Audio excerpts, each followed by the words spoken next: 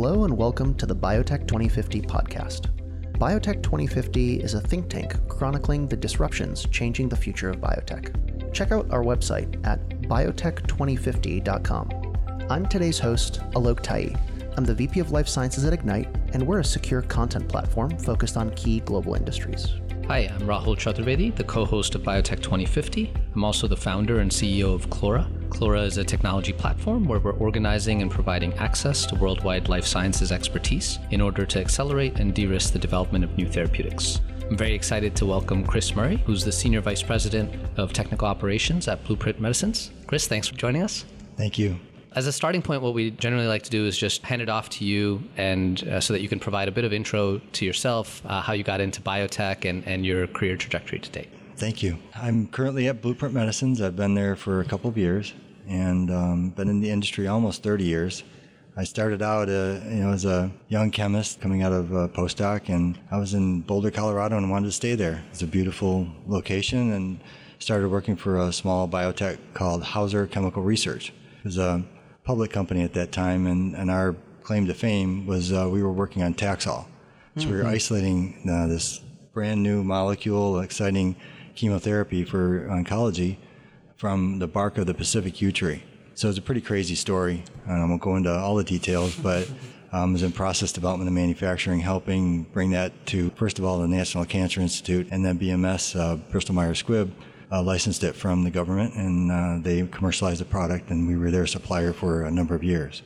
It was a really exciting time, and learned a lot in that job, and was there about 10 years. And I think the big learning from all of that was it's a business, and people in the company need to be able to understand what it costs to develop a drug, but they need to pay attention to all of the aspects, the regulatory aspects, the quality, and the technical. And so that was a great learning experience for me and a good start to the career. I moved on to a small biotech in the region for a few years, and in 2004 moved to the Boston area and worked for Ariad Pharmaceuticals, and it was an exciting time at Ariad as well. We had a lot of ups and downs, but over 12 years, commercialized 3 products, all in oncology. Much of my career, for one reason or another, has been on oncology products. So I'm familiar with the space, understand at least the clinical trial aspects and the requirements from a CMC. And we were purchased by Takeda in 2017. I took a few months off and then moved to Blueprint, like I said, almost 2 years ago. And just a quick question, what initially drew you to biotech? I kind of fell into it. Like I said, I was just looking for a job, but I think the real step into biotech was moving to the Boston area. I'd made a decision, it was a personal decision to move closer to family. I wanted to be in the Boston area. You could just feel the energy in Cambridge and in Central Square at that time. And I think it was an exciting time for biotech in the early 2000s, and it hasn't stopped. It just keeps compounding. There's something to say about the ecosystem that exists here, right? Exactly. The pace of innovation and that melting pot that continues to get stirred up and grow. Yeah, and challenging each other. It is really an ecosystem. Companies trying to outdo each other in one way or another, but mostly just drawing talent and ideas and concepts, I guess. So, in that regard, we'd love to learn a little bit more about Blueprint specifically. Obviously, you guys have had some recent successes, which we hope we can hear more about, but would love to get maybe a sense of its origins, some of the technology and the platforms that underpin the organization, as well as some of the programs that you guys are really excited about working on and launching in the coming years. Blueprint was started as a TRV company, Third Rock Ventures, and became public, I think, about 5 years ago. Originally, the concept was to develop kinase medicines that were highly selective and had fewer side effects. And the reason that kinases were fertile ground for that was that much was known already about the kinome, the general structures of these proteins, these targets, and how they operated. And it would seem like I think it was at the time an opportunity to build a more rational approach to developing kinase inhibitors. And some of the ideas came from Alexis Borisy, of course, and he was part of that TRV group that founded the company. But another key element of it was how do you do it more efficiently? And so the idea was to build a library that was based on structural elements across all of the kinases and fragments that you could put together in a variety of different ways. So there was an upfront investment in building this library. And I think that took a lot of will to spend those first few years building that library as you're building a very small company with the biology and biochemistry and the other pieces that you would need to fully flesh out the discovery and then ultimately development. That's what they did. And I think the result was we have several compounds that have been advanced into the clinic at this point and several more to come. We recently had an approved product just last week. At this point. Congratulations, by the way. Thank you. Thank you. Is avapritinib or Avakit. And during this time that I've been there, the company's grown from approximately 120 people to now we're over 380. So we've added the other pieces to the company, the commercial group and pharmacovigilance, all the things that you really need to commercialize and then keep a product on the market and maintain that. Over the last couple of years, you guys seem to have been on quite a tear. And what have you realized in terms of how you were able to build some of that momentum? And then now, on the other side of having a commercial product, what are some of the challenges or how are you thinking about maintaining that momentum over time? So building the momentum, I have to say I feel sometimes like I stepped onto an already speeding train. Like I said, I've only been there 2 years and it's only accelerated since then. I would say the momentum was built primarily on two things, and other people may have other ideas, but I think the culture was something that right from the start was a big focus of the founders and has been maintained at the senior executive level, but throughout the company, and it's celebrated. And then the other aspect that was developed was just the excitement about science. We have a science seminar every week, and since I got there, it was like sitting in a chair and having your hair just blown back. I learned more biology in the past 2 years than the previous 20. And I'm a chemist, and I have an interest in this area, but I know there's non-chemists or non-scientists that feel the same way. And so I think that celebration of science and that real engagement or commitment to the core values, and not just during Core Values Week, but all the time, has really been the big part of the momentum and the big part of my satisfaction since I joined Blueprint, because it's something I was looking for all my career. I didn't find at other organizations. I had that excitement, around the chemistry or the science that we were doing at any one of my organizations, and certain friends and colleagues that I really enjoyed working with, but not that sort of full culture. And so when I found it, and now that I found it, I'm really excited about being part of it. I want to sort of just maybe follow up on one topic there around culture, perhaps more broadly within the industry, which is having seen both biotech and technology companies, especially among startups, Rahul, maybe you'd agree that in technology, there is a very large emphasis on culture at the initial stages of a business. I don't see that same level of commitment or prioritization of company culture in the biotechnology industry, and I kind of feel like Blueprint's somewhat unique in that regard. Why do you think that is? I think it comes from the leadership. I mean, still, the original founders, I think, had that kind of excitement. And I don't have maybe as broad a picture into what you're articulating. In Boulder, there was quite a bit of that back in the 90s when I was there, and I felt some of the companies that were around at that time, like Synergen and Amgen and Somatogen, that was very much a part of their culture as well. Right. But I think maybe perhaps it's the money, perhaps it's the pressure to succeed. I don't have any true answers on that one other than I like what I see. I like what I feel at the company, and I think it is also. I believe TRV has an element of this. This is a big part of the companies that they've started. I think Agios is a company that has a lot of these same elements. Right. And when you're hiring for new roles, what do you look for in terms of is this person going to be, let's say, culturally additive? What are some of the things that perhaps when you're assessing candidates, you personally or as a team that you look for? We actually do a lot of behavioral recruiting. I mean, so we give assignments to people to assess different candidates, and that's part of it. I think another part of it is, being very clear on what are the most important few elements that you're looking for in that candidate. And for example, for me, it's supply chain position that I'm trying to fill right now, senior leader, and I've been very candid and very open with all the candidates and with my interview team that this is somebody that needs to be able to easily form relationships with other people and values that and does it as a matter of course and maintains those relationships. And because supply chain is such a central role in the organization, and they need to be able to rely on other people, and they need to be able to serve other people. and think about it that way. I think another element is, I've only worked in small companies. Companies only, 1,000 people or less. I think Ariad was the largest company at one time. It was almost 800 people globally. And I'm looking for somebody that thinks like an entrepreneur all the time. It's like, is interested in that bottom line. Basically has the P&L kind of close to them. They're looking at it as, as every day is like, how have I done here? Have I added value or am I, is this, a net zero or is this a loss? Mm-hmm. And so those are two key aspects. I think the third is just, this is an intangible thing to try to measure, particularly in leaders, but I think we try to do it throughout the organization is somebody that makes other people better. And, through being friendly, but challenging them, encouraging them, all of the things that you know it when you see it, but it's hard to put just a few words around it. It's that ability to make someone comfortable at the same time make them on the edge of uncomfortable by challenging them. Through that lens, obviously the biotech market, especially in Boston, is quite competitive.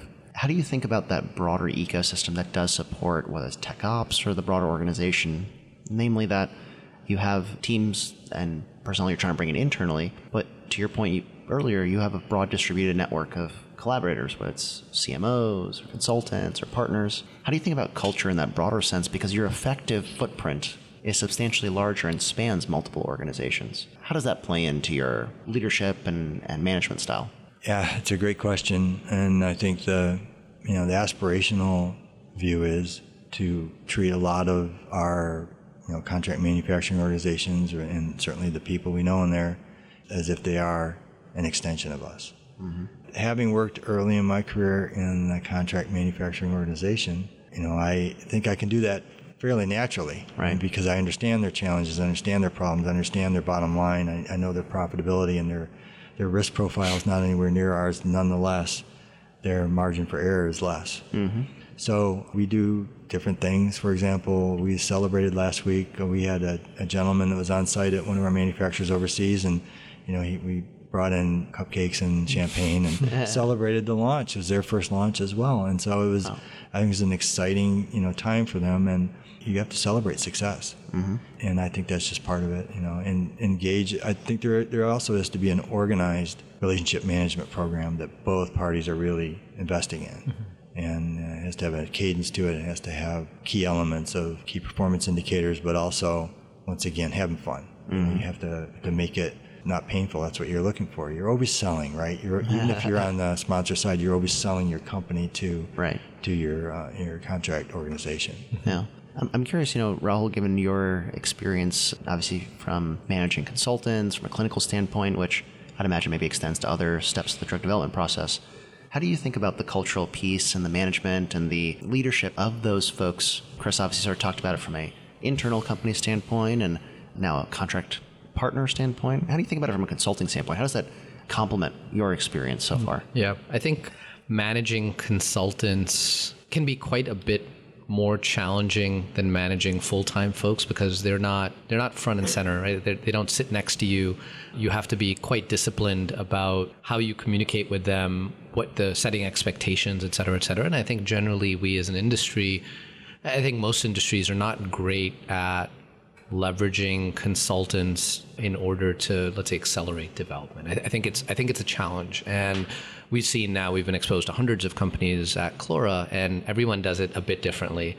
And something we're working on is just best practices, so that when you do onboard a consultant, here is what we have seen work, especially as we're thinking about remote consultants and the growth of virtual companies and such. I think it's something where we as an industry certainly need to level up. And that's why oftentimes companies fall back to, hey, no, we want a consultant in-house 5 days a week, is to compensate for perhaps some of the deficiencies organizationally around managing consultants and having process in place. I totally agree. I'm sure we have opportunities as an organization at Blueprint to improve in some of those things. I've had great successes with certain consultants and major failures with others. And I think it generally came down to how much time I could spend on helping them do their job to help me. Yeah. Well, it's so interesting. I think this comes back to maybe an earlier topic that we opined about, which is why the industry doesn't value culture. And I think a part of it is the way we work with each other, I think, is derived from how we all went to school, especially in graduate school, right, as PhD students. And I think it's safe to say, and I probably don't think this is a startling statement for anybody, is that academic groups don't value culture. It's somewhat of an army of one mentality. It's a make or break, sink or swim, right, type attitude. Competitive, too. Right, competitive, highly competitive. And I think you get pieces of that translate into the industrial equivalents, right, of what we do in academia. So I'm curious, at least in Blueprint's case, let's say in your organization in TechOps, we don't need any of the deep details, but give us a sense of what that footprint looks like. So your team is how big? How many partners do you work with? How many consultants are you active with? I'd love to just understand that, because I think that might help tie together this concept of leadership, not only within your organization, but also outside it. Sure. Because especially in the case of a virtual company, or at least a company that doesn't have in-house manufacturing, your external footprint is just as important as the folks inside, right? Right. So quite a bit to say about all that. I'll try to lay it out in an organized fashion. Yeah. So internally, TechOps is approximately 30 people. Mm-hmm. We do have some open positions trying to fill, supply chain in particular. And we partner very closely with our colleagues in quality. Mm-hmm. GMP quality, and as well as our colleagues in regulatory CMC. I mean, to the point of where we have quarterly meetings, we get everybody together. That's pretty rare in my experience. I mean, there's often a silo around quality or around tech ops, and it's sometimes collaborative, but not top to bottom. We're trying to keep that collaboration going. So we have offsite meetings or team building events, and those have been going on for the past year.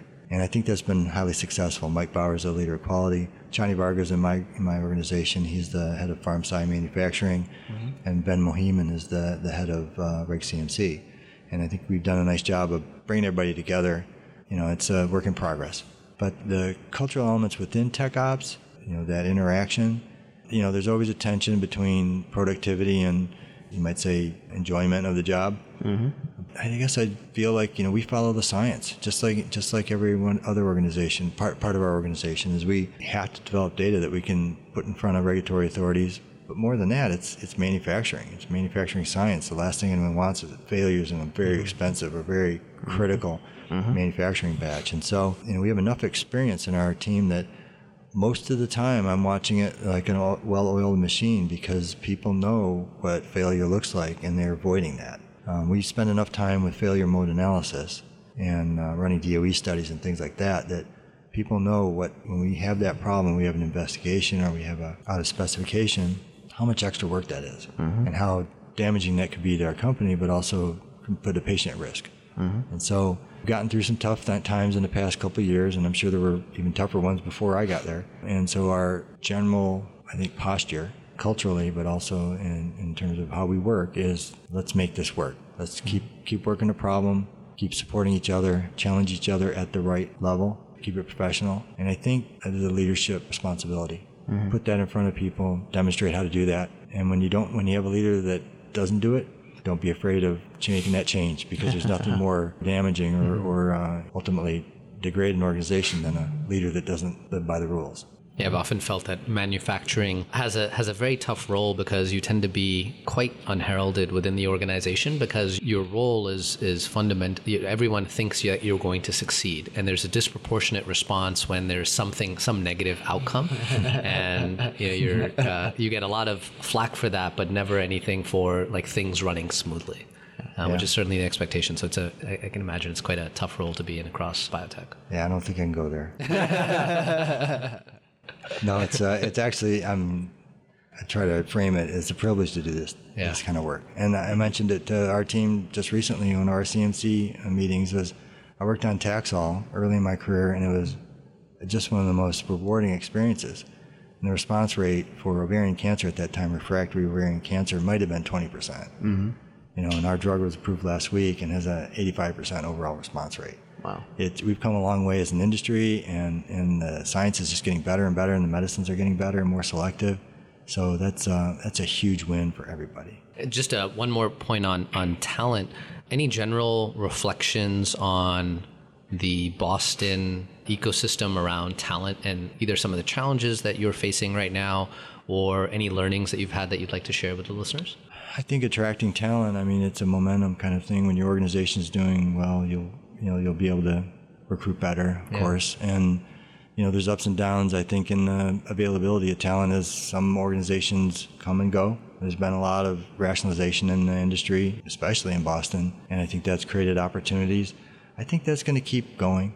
There's going to be, when Ariad was, for example, purchased, very few people ended up staying at Takeda. It was a real boon for at least some of our neighbors and some of the folks around Cambridge, and highly talented people, and also several companies have come out of folks that left Ariad.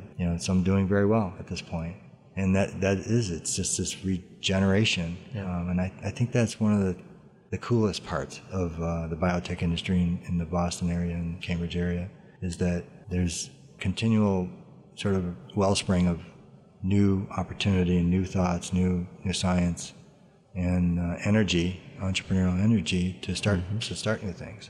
So as we look towards the future of biotech, particularly from a manufacturing or technical operations lens, would love to hear your thoughts on what are particular challenges that you've been facing over the last couple of years, or even think of it from the lens of there's hundreds of new companies that are being formed annually. What are problems that you feel that are still unaddressed and that you think are holding us in biotech back? That's a good one. Challenges for us have been, I think, finding the right partners, and some of that's just in the moment. Somebody might be a good partner today, and 2 years from now they may not. Either they're purchased or they lose some talent of their own. That's a continual thing. That's an evolving and organic aspect of our business that we need to stay on top of all the time and invest in. That's relationship management, staying on top of where these companies are going, and working for us, I think working with a scale of company that's large enough that they're not just going to be swallowed up easily, but also small enough so they still have that that care and let's say high touch and hunger that I think is required. We go to our CMOs and give presentations on the clinical data. Chani Varga in our group's really good at that, and he's very well loved at these organizations just because he's providing the message and telling them what their work is doing and how it's translating into benefit for patients. So that goes a long way. But the challenge, I think, will be also in quality. It's patient safety in terms of making product that meets all of the criteria that that are needed for release and into the clinic and ultimately into the market. So quality management systems at the different organizations, including ours, are not always uniform. Some companies get it right. Some requires a tremendous amount of, might say, pressure and extra work. So that's probably, I'd say those are our two biggest challenges right now and have been for some time. Across the industry, I think that, I can double down on the quality management systems. I think there's a real opportunity for standardization. And I'm not sure exactly how that can occur, whether it's coming from regulatory bodies or industry groups like pharma or ISPE or something like that, but there's a real need for making this easier and for companies not having to reinvent it over and over and over again. And the playbook's kind of there, but it's a little fuzzy, and if you squint you might be able to see it, but most of the time you have to just start over. And there's a lot of opportunity there, and I think also a lot of opportunity in just development, the stages of development, what's needed. If people want to move fast, you're going to have to invest early. So the worst thing possible is to get into the clinic and then just have to pause because you need to go back and do a process development study to understand why your impurity profile doesn't meet specification. In that circumstance, we've obviously offline have talked about data and analytics and automation, and there's something obviously Rahul and I have also on the podcast previously have opined about is how there's so much awesome technology and capability that exists, at least outside the industry. When you think about that cadre of everything from AI to natural language processing to cloud computing, where do you see some of the opportunities for said technologies in some of these to address some of these challenges, at least from a manufacturing and tech ops standpoint? So I think there's a lot of opportunity around AI and language learning. The documentation for CMC and also many other areas is so heavy, and I don't think it's done efficiently, yet it's so important. I mean, we're still trying to, encourage our scientists to finish reports and get all the data in there, and it just seems like there's an opportunity for building a better process for loading the data right directly from LIMS, for example, and into a report that people can edit rather than de novo generate. And as good as we are at it, I think our CMOs have an order of magnitude more improvement to make, because they're not essentially paid for reports often, and something that we build right into our contracts even. So I think that documentation is not going to go away. There has to be something that you can really lean on and defend, and provides the opportunity for a living document, for example, that as you get more information is just accumulated. But there certainly there's formats that I think that people have not taken the time to improve there. And so it's not a real exciting topic, but I think it's something that could tremendously enhance GMP manufacturing of pharmaceuticals. And as we go more globally, I think we have an opportunity in the West to be able to show this is the way it really needs to be done. And I would say this is for a generic compound as much as it is, or even more than perhaps than a new compound, new chemical entity, because these generic APIs are being made in ways that we're hearing about nitrosamines and other impurities that it's easy to get off the track. But if there's a common standardized way of developing, and it's not just a batch record, but it's the underlying rationale for the science or the chemistry in this case, then I think you'll end up with better products. And I think that's critical. And I think it's relatively low-hanging fruit. Just not sure where it's going to come from, industry groups or regulatory authorities, or just entrepreneurs, building a platform to sell to people. I think one of the interesting quotes I always heard from a very well-known CIO in the pharma industry is that standards don't come from organizations. Standards are set based on usage. So it's whatever the industry does becomes a standard, right? And so I think to some extent it's hopefully more folks who are like-minded like you to say, hey, let's start to think about what the benefits are for us to not have to worry about rewriting SOPs across the board, but let's redivert that energy to more value-added activities. Right. Yeah, exactly. I couldn't agree more. Yeah. And just think about the opportunity costs of delays in any sort of development, because we as an industry haven't done a great job to date about sharing mistakes across the industry. I think there's so much room for improvement there, where I imagine it'll probably come from some entrepreneur that has a tech background or something like that starts to see how archaic our industry can be in these aspects and doing something about it. But I think just the driving force for all of us has to be getting new therapeutics to market faster and whatever it takes, because there's obviously new treatment modalities, et cetera, but there's all this gunk around batch record reviews, SOP development, et cetera, that I agree there's so much low-hanging fruit there. I think the last topic here that I'd love to just maybe get some thoughts from you on is a comment you made earlier about patient safety. Obviously, from a manufacturing standpoint, there's a lot of challenges with not only tech transfer, but then even scale up, right? From GLP, if you're doing tox, versus if you're sort of doing commercial supply. What have you sort of been seeing in terms of a key set of trends and thought processes related to patient safety, and how should we be recentering around that as an industry? One of the things that I think is helpful, and this is coming from a smaller biotech view, and it's over the past decade, the FDA has really doubled down, really focusing on GCP.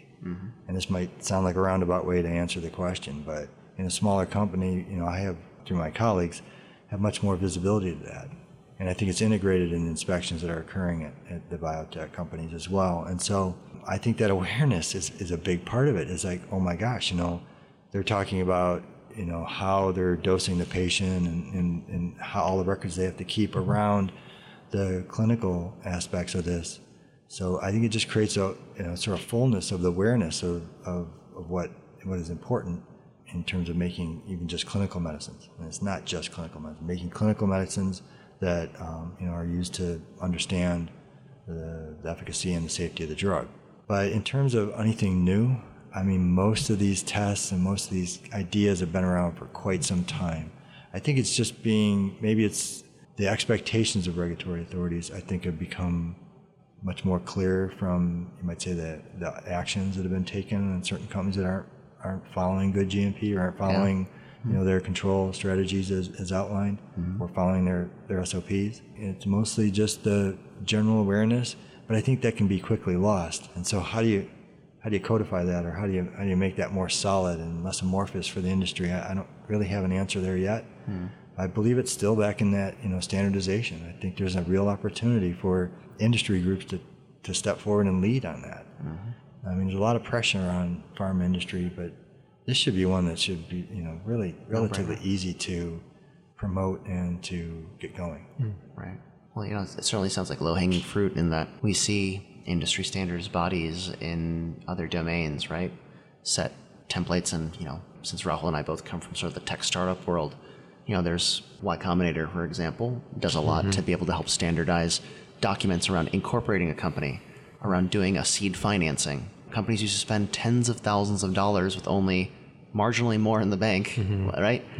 To be able to get this stuff done. And they're saying, you know what, the value's not here. The value's in the strategic advice, if you're a lawyer, for example, right? I always get the feeling that maybe there's an analogy between what you're articulating in terms of QMS and other types of documentation and the practice of drug development as a whole. Absolutely. And maybe it exists out there and I'm just not aware. No, I don't think it does. Well, hopefully maybe if this podcast reaches the right engineer, he or she will hear it, software engineer, and they'll realize that working on advertising might not be for them, and they could actually redirect that effort to help folks like Chris and his team of 30 not have to be stuck in paperwork all day. I hope you guys don't do paper signatures still. No, we've moved to an EQMS. Oh. In fact, I have to finish my training. Oh, okay. Don't tell Mike, though. Okay. Awesome. Well, Chris, thank you so much for taking the time to join us today. This was a great conversation, and wishing you and the rest of the team at Blueprint continued success, which sounds like a very busy year ahead. Yeah. Thanks, Rob. Yeah. Thanks a lot. Thank you. Thank you for listening to this episode of Biotech 2050. This episode is hosted by me, Rahul Chaturvedi, and Alok Tai. It's produced by Jean Merlane, edited and mixed by Megan Lovering. If you enjoyed this episode of Biotech 2050, please subscribe to our podcast and leave us a review. Also follow us on Twitter and Instagram at Biotech 2050 Pod. Again, that's Biotech 2050 POD. Until next time.